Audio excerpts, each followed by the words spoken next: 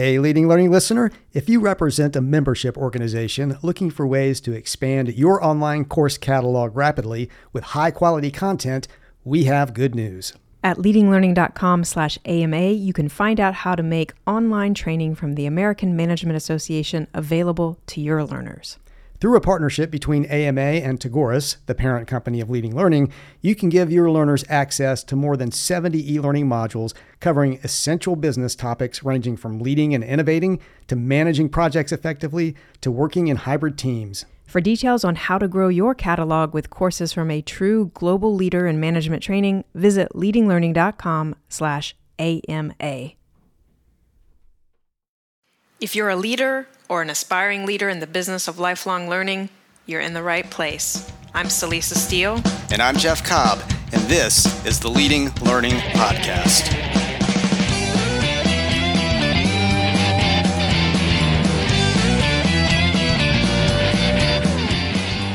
Hello and welcome to episode 52 of the Leading Learning Podcast. In this episode, we talk with Scott Wiley, who is president and CEO of the Ohio Society of CPAs, and he's also the new chair of the board at ASAE, the American Society of Association Executives. Before we get to that interview, though, we want to be sure to highlight our annual Leading Learning Symposium. This is an event designed specifically for senior leaders at organizations in the business of lifelong learning, continuing education, and professional development. The symposium takes place this year on October 24th and 25th in Baltimore, and we're really excited about the group of folks coming together for it. You can find out what the symposium is all about and see the great things that last year's attendees had to say about it by going to symposium.leadinglearning.com. We would also like to thank your membership, which, as the executive sponsor of the Leading Learning Symposium, is also the sponsor for this episode of the Leading Learning Podcast. You can find out more about your membership and its learning solutions at yourmembership.com. So, Jeff, tell us a little bit about the conversation you had with Scott. Well, this was a conversation I was really excited for a couple of reasons. One is that the Ohio Society is known both in the CPA world and more broadly across the association sector as being very innovative. So really wanted to talk with Scott about what the sources of innovation are at the society, how they're making that happen, what his role as a leader is. And then as part of that, we started to really dig into the effort that Ohio is making to really understand its audience and come up with new types of value that it's able to use to connect with and serve that audience. And just some really interesting stuff there that I think listeners are really going to want to tune into. And then, of course, Scott is the new chair of the American Society of Association Executives. And so we spent some time talking about the role of associations as kind of the leaders of what we've always talked about as a sort of third sector of education, that other 50 years concept that we talk about a lot. And, wanted to understand how Ohio is addressing that, but then also, what is the potential role of ASAE in supporting associations becoming much more appreciated in that role as leaders of the third sector. So, really fertile areas for discussion. Scott is just a very smart guy who's wearing multiple interesting hats, all at once. So there was just plenty to discuss. Well, I look forward to hearing about those multiple interesting hats. Let's go take a listen to the interview.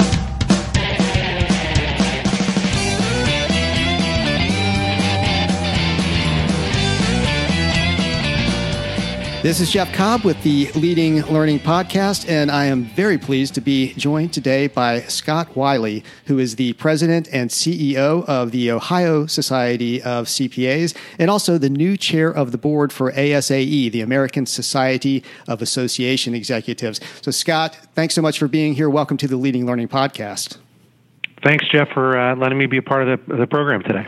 Well, we really appreciate you taking the time. And as we're rolling into our conversation, maybe just first to get you to say a little bit about who the Ohio Society of CPAs is and who you serve, what you do for them, and what your role is there.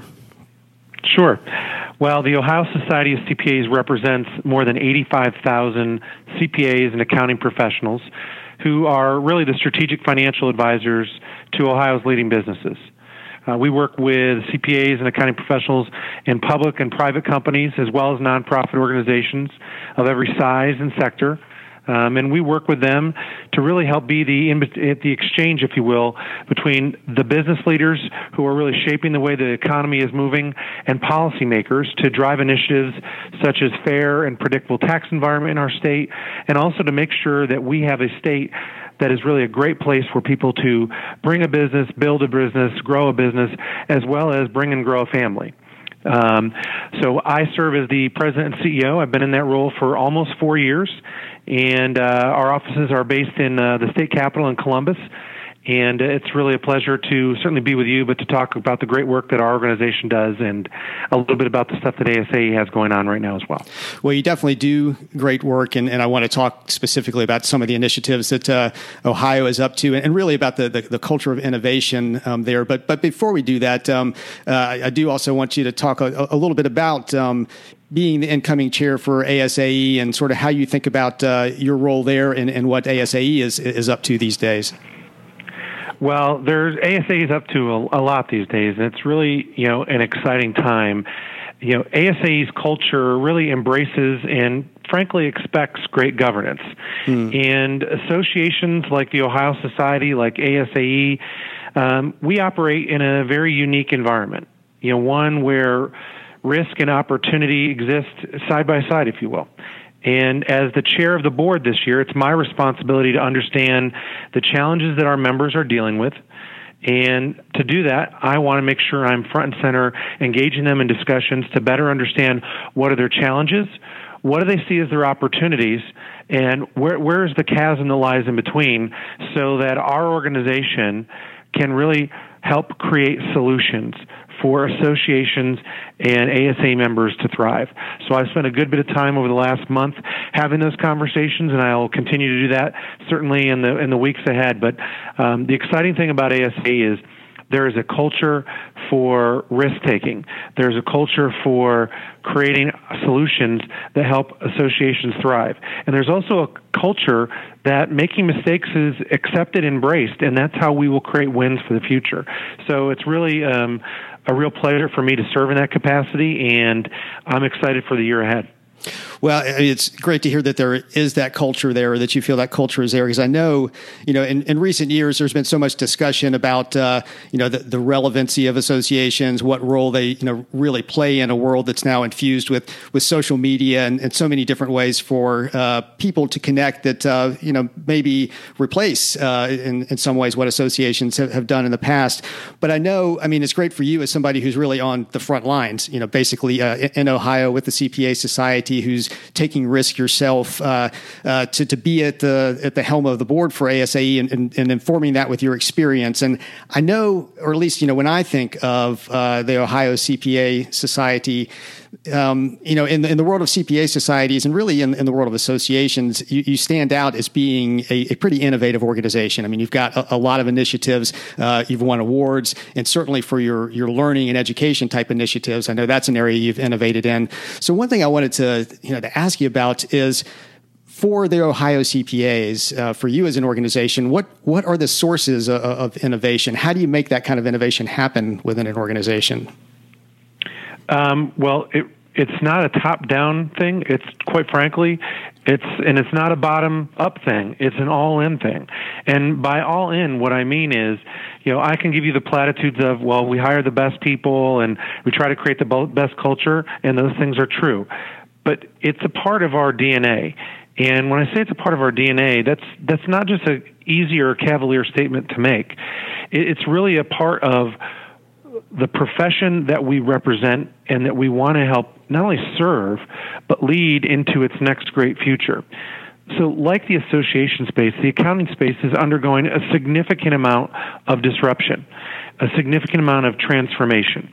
And in that environment, we recognize that leading accounting firms and leading businesses where CPAs and accounting professionals are employed, those businesses and those firms are expected to not only be thinking about what the future has in store for it, or in store for people, but also to help shape it.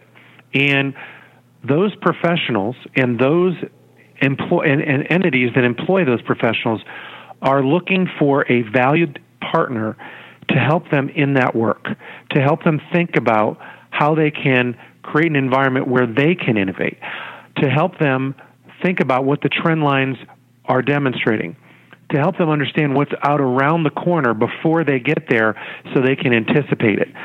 I think our role at the Ohio Society of CPAs is not to just provide programs, products, and services, if you will, a traditional association model, which, quite frankly, is really a retail model. And for anyone who's paying attention, retail ain't doing so hot right now. And instead, we have got to move from being an organization that's focused on, quote-unquote, member engagement to one that is focused on creating and delivering value to consumers. And I would differentiate those in a couple key ways. Member engagement is important. I don't think it is the end-all, be-all for associations.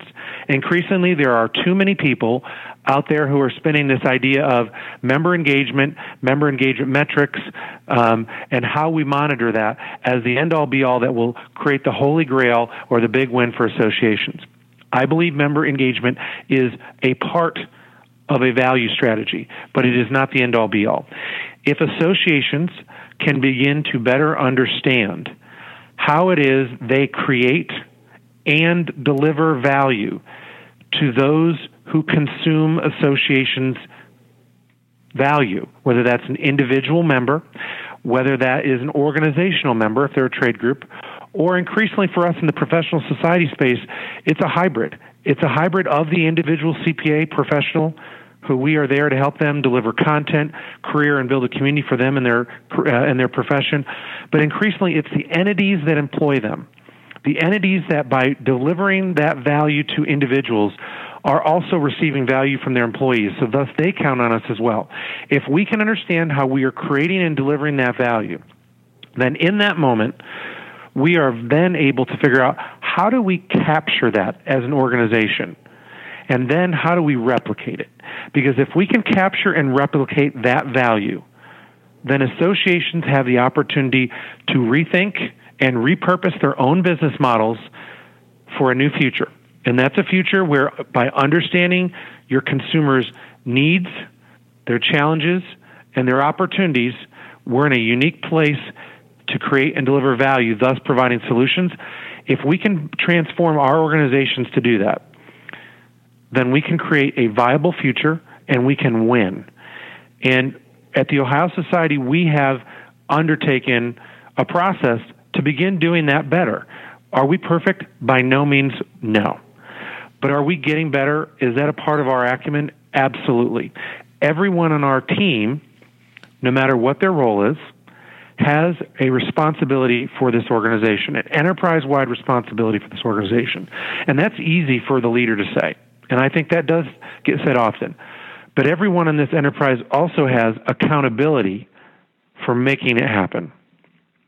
This is not an environment where I say, I don't know, to test people. I don't know because I really don't know. But I've got people here who can figure it out. Right.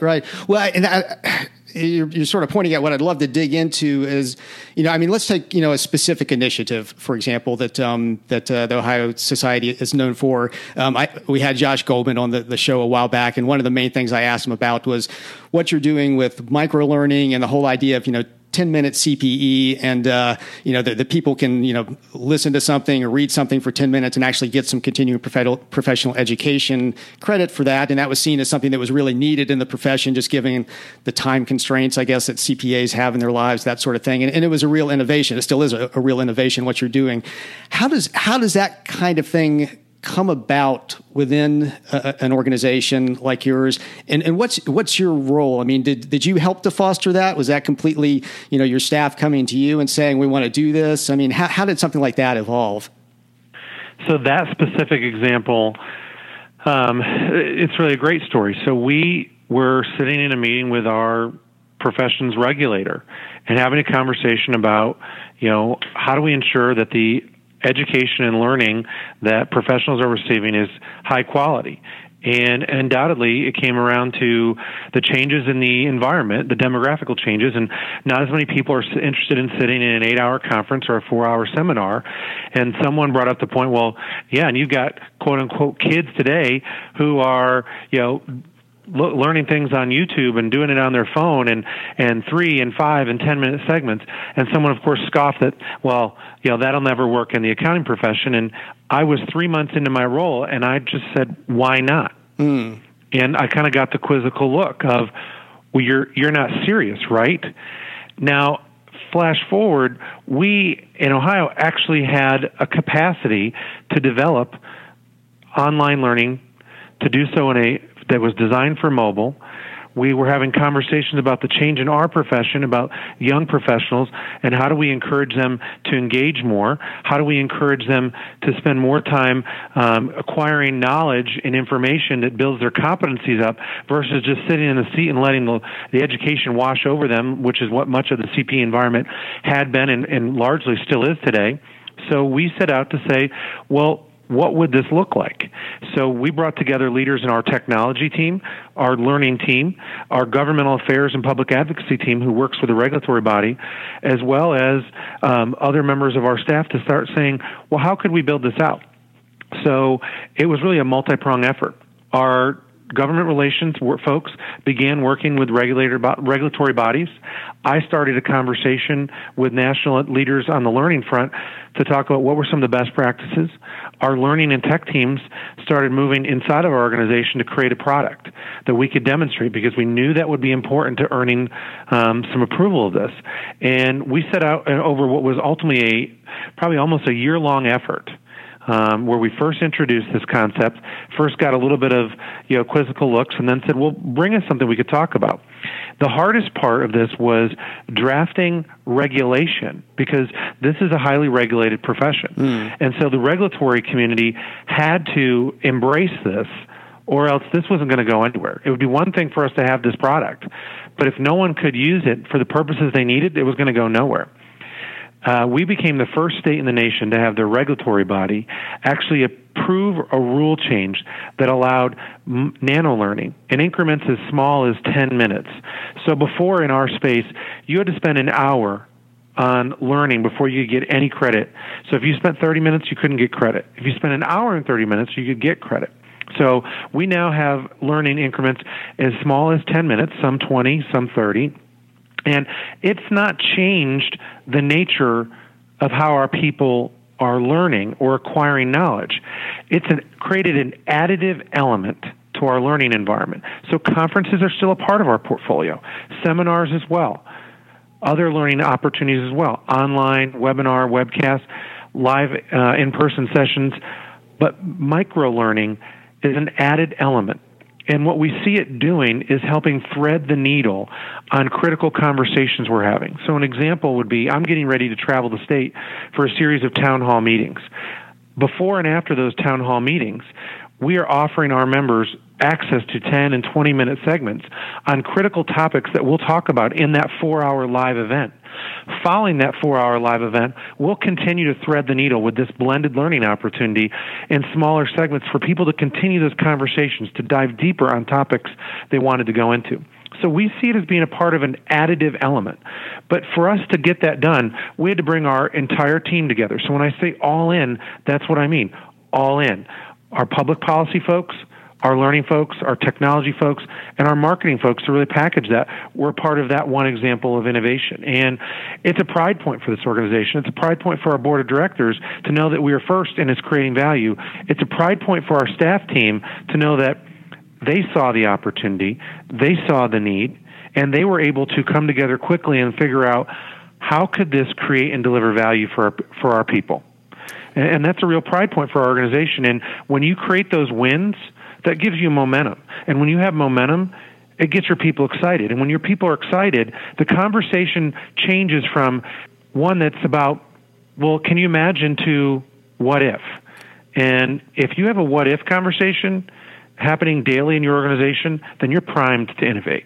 Now, I wonder, and I'm inspired just listening to you. But I mean, you mentioned a number of times there the presence of the regulators and the regulations, and I've noticed, and this may just be my particular perspective, but we've had a number of CPA societies on this show, and we seem to be writing continually about innovations, particularly in learning, that are happening in the CPA world. I mean, not necessarily with all societies, societies, but certainly there's a good crop of innovation going on there. I mean, is there a correlation between you being in this regulated environment and innovation happening, or is the, asking why not and rallying the team? I mean, should that really be happening in pretty much any sector with any sort of association? It should be happening in any sector. I would tell you, I think there are complexities that a regulated environment creates. That is not to say that all of those complexities are bad and are available for bashing. I'm sure some of them are, and I'm sure I've contributed to that. But in a regulated space, I would tell you the regulation that happens in our space is focused on how do we ensure that quality and integrity and care are a part of the work that is really the hallmark of this profession that's about protecting the public interest. But in unregulated spaces, like the association community, if you will, I think you can create a what-if culture, a what-if innovative culture, by really focusing on where are we, where is the future moving, what do we see as the chasm that's really preventing us from getting there more quickly. And if we can better understand that, then I think we're in a position to really create opportunity.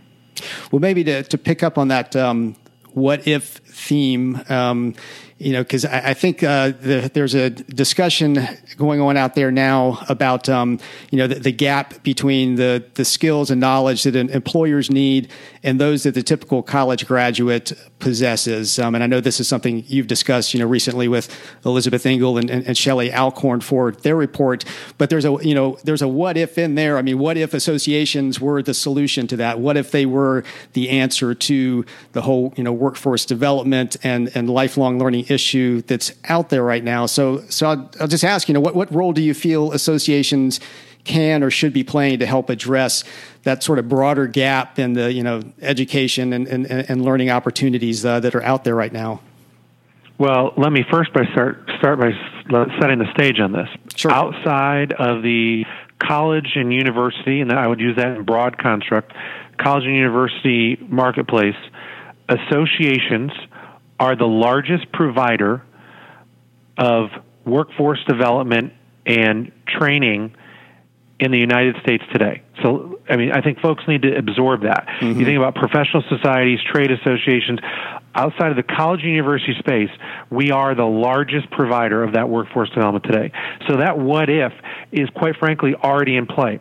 Then you add on to that, certainly the growing challenges that are going on in the college university business model today, affordability, and we've now moved into an environment where many are suggesting a college degree is not the requirement for a future workforce to define success. So if that is in fact the case, and if college universities are clearly not moving at the pace many believe they should be to redefine what that business model looks like, it now creates a new opportunity that associations are well poised to slide into. And so what I think I see for associations, and certainly our own here at the Ohio Society, is we've got to understand that we are not just serving the profession or the industry, we are representing it. Mm. And to represent a profession or an industry, you've got to do a much better job of understanding it, of understanding the people who are part of it, understanding their needs, their challenges, and their opportunities. I know I keep saying those things.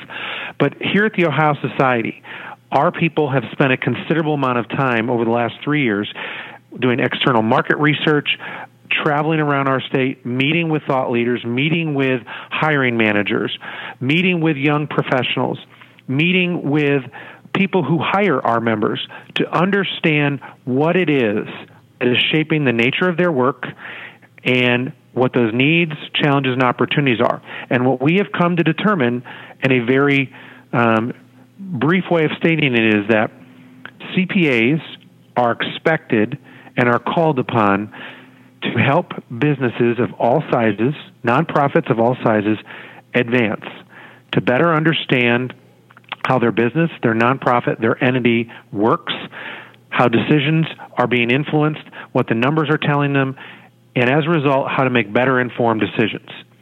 So with that in mind, the Ohio Society of CPAs is really a critical player in that. And our organization exists to advance the state of business. And I say state of business, I really mean both the big S and little s. Little s is the nature of how business works, and accounting is a critical part of that. Big S is the state of Ohio. Ohio is a driver in the national economy and the global economy. In Columbus alone, we have six Fortune 500 businesses and 15 Fortune 1000 businesses, in addition to a large middle market and a thriving startup scene. And that's just in the city of Columbus alone. And then you catapult that across the state. Ohio is a state where business thrives and really moves. So this organization has got to do a better job of understanding how do we help the professionals who are part of it really advance the clients, the customers, and the organizations they're working with. To do that, we don't just sell them things. We don't just have them come to events, and we don't just teach them things. We've got to get into the community with them. We've got to understand how they're forming business relationships. What does the regulatory environment look like as they're working not just in their own space, but in their client space? And then we've also got to understand how is the talent they're attracting changing the nature of what their business model will look like and the markets they're trying to open.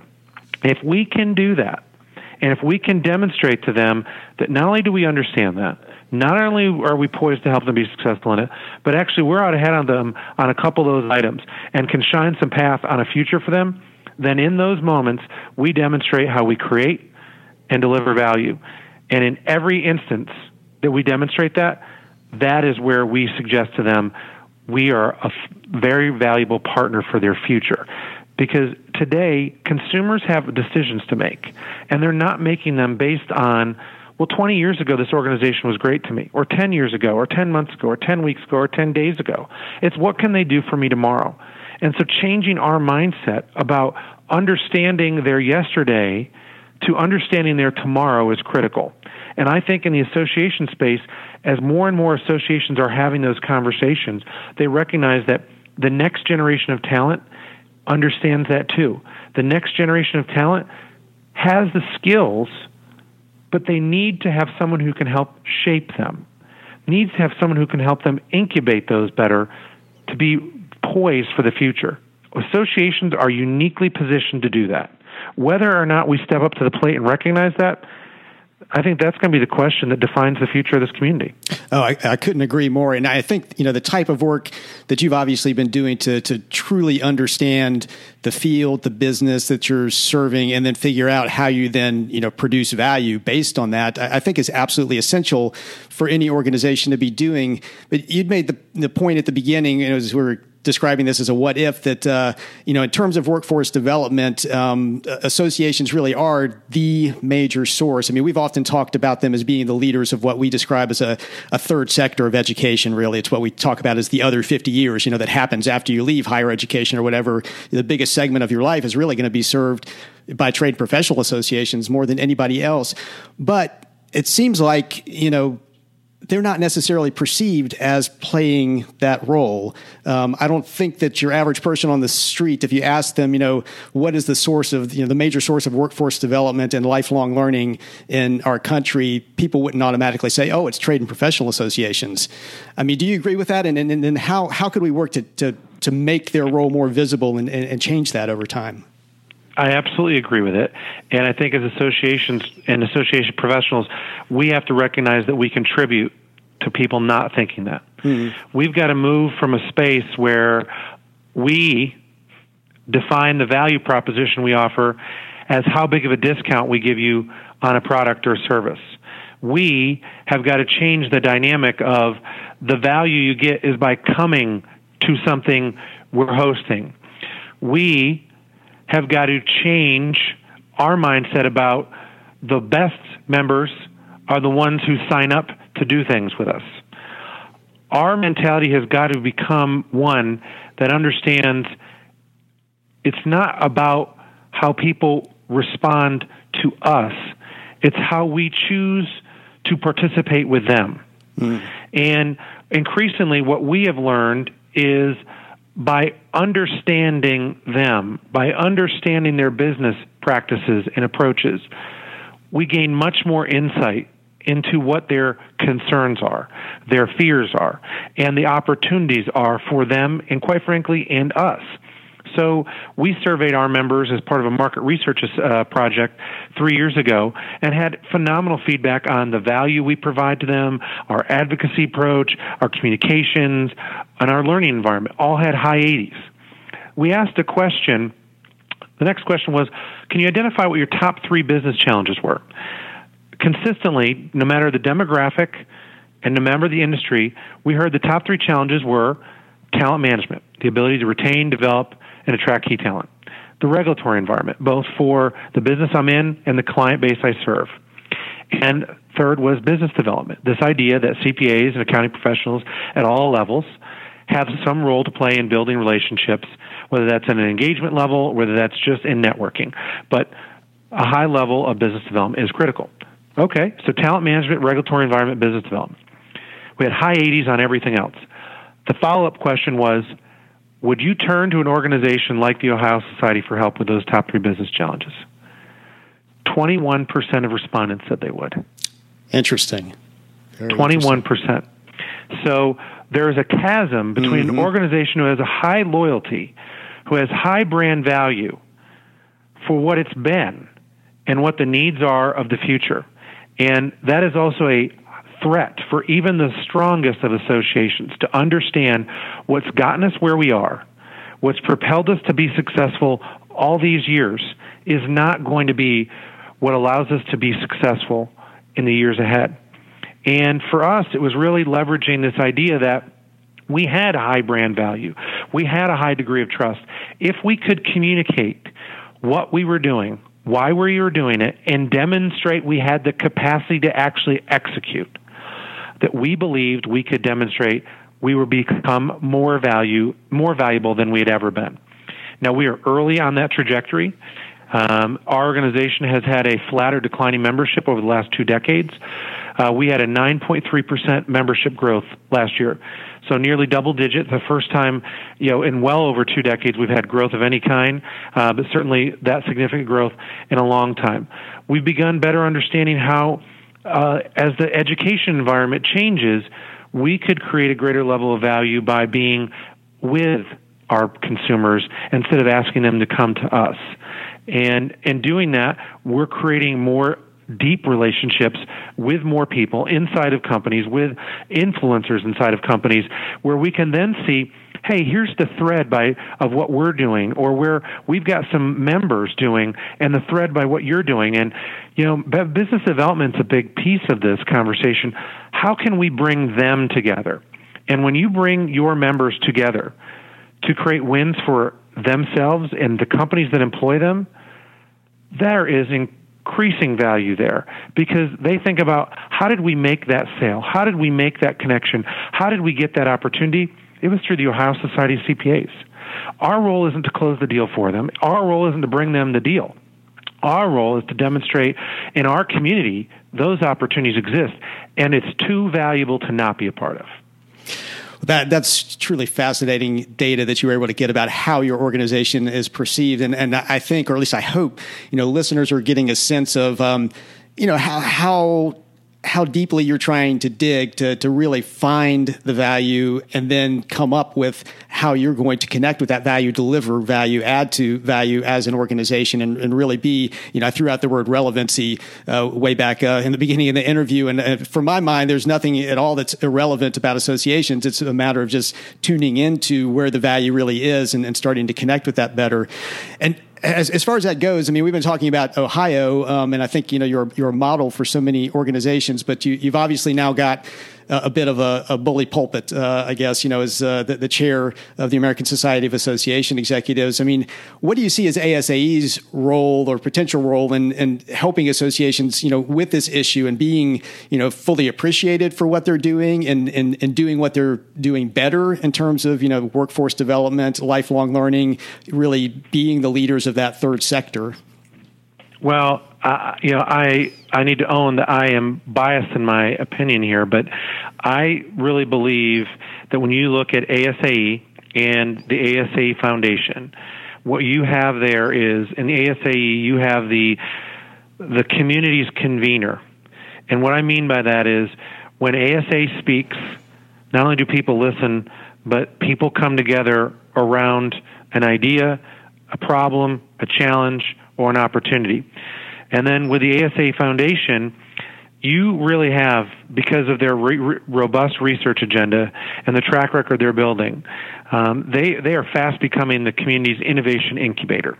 And by that, I mean the work that ASA has done as an organization itself in this area of scanning its own portfolio, determining what goes, what stays, what needs to be improved, and then creating an acumen for new product development.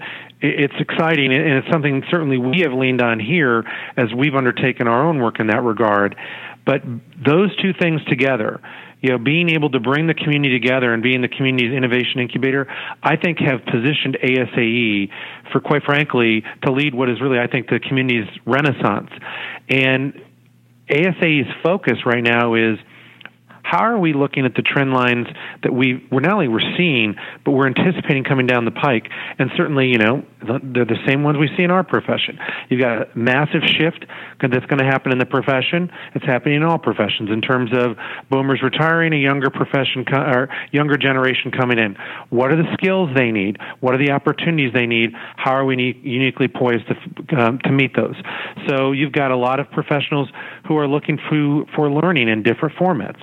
You've got opportunities to bring people together in cohorts to share best practices, or more importantly, create next practices. So I think the work that ASA is doing in that space is garnering a lot of attention and is starting to demonstrate for the associations who are part of the community that with ASAE, it's not just how we help develop our people, it's really carving out a path for our associations to really look at those next practices and determine what's the path we go down. And a great example of that is the work that ASA has been doing for the better part of a decade, but it's really started to get a lot of traction in the last 3 to 5 years around diversity and inclusion. Mm-hmm. And, everyone knows the stats about our workforce becoming a much more diverse, gender, multicultural, ethnic, socioeconomic status, and a whole host of other areas. But what ASA has really demonstrated beyond the diversity element of that is, how do we build a more inclusive community? An inclusive community that invites people in, an inclusive community that brings together the best thinking and creates a forum for that best thinking to really transform communities, to really transform how people think about things, how people interact with one another, but more importantly, how people can come together to create beneficial opportunities for this community, for the professions they serve, the industries they represent. And I think that's where ASA has really set the bar high and is really leading by example. Well, and I think that is incredibly important work. From my biased perspective, from the field of learning, I know that diversity is fundamental to better learning. It's sort of the mass level, better learning, better innovation, to have diverse perspectives contributing. So I applaud ASAE for what it's doing there. And certainly, Scott, you're a person who's in a very interesting role at a very interesting time, both with ASAE and with the Ohio Society of CPA. So really appreciate you being willing to share your perspectives and your story. And before we sign off for today, because this is the Leading Learning Podcast, one thing we do always like to do is ask guests, what are some of your own learning practices and habits that kind of keep you on top of your game, keep you going where you want to go in life? So there are 3 things that come to mind. I try to digest as much information as I can before 8 a.m. every day. So I would tell you 90% of the articles I read, the podcasts I listen to, the tweets I explore, I get before 8 a.m. because then I've got to get moving with them and put them to use, or else I find that I don't. Second, I try to make sure I'm reading different things. So I used to get hung up on reading only association-related articles or Harvard Business Review and Fast Company. And I've really tried to change what I'm looking at. So two of the best publications I'm reading right now, PricewaterhouseCoopers, which is in the CPA space, so a plug for the profession, has a great quarterly magazine, Strategy and Biz, and I would recommend it to anyone. It's not an expensive subscription. I also read the University of Toronto's Rotman School of Business journal, and it's just a different perspective than HBR, and nothing against HBR, but just a different and more global perspective, which I thought was important. And then the last one is I just try to pick up what my people are reading. So I know what's on their mind, I know what they're being exposed to, so I can talk with them about it. And I have found that some of the things that I find most valuable, I didn't even know about. And our people have access to that information. And as a result of not knowing about it, I wasn't asking about it, or I wasn't open to it. And that was holding me and holding us back. So I would challenge any of us to not just look at what you think your peers are reading and your supervisors and others that you, quote unquote, aspire to be around, but who are the people who are on your team that you recognize as some of your best future talent, and what are they exposed to, and what are they looking at, and what are they reading? I found that to give me the best insight. Well, great. Those are all very, very good, very wise practices. And I particularly identify with your before 8 a.m. Practice. I find that's when I do pretty much all of my best work and best thinking, it seems like. So as we're wrapping up here, can you just let listeners know where they might be able to find you and find out about the Ohio Society of CPAs? Sure. I would love to connect with you personally on Twitter at Scott D. Wiley, W-I-L-E-Y, or certainly you can follow the Ohio Society at OSCPA, or check us out on the web at www.ohiocpa.com. Well, great. Well, Scott, thanks so much for taking the time to talk today. Thanks, Jeff. Have a great day. So that's the end of our interview with Scott Wiley. As we're exiting, we'll mention our fall event, the Leading Learning Symposium, one more time. You can get information about that by going to symposium.leadinglearning.com.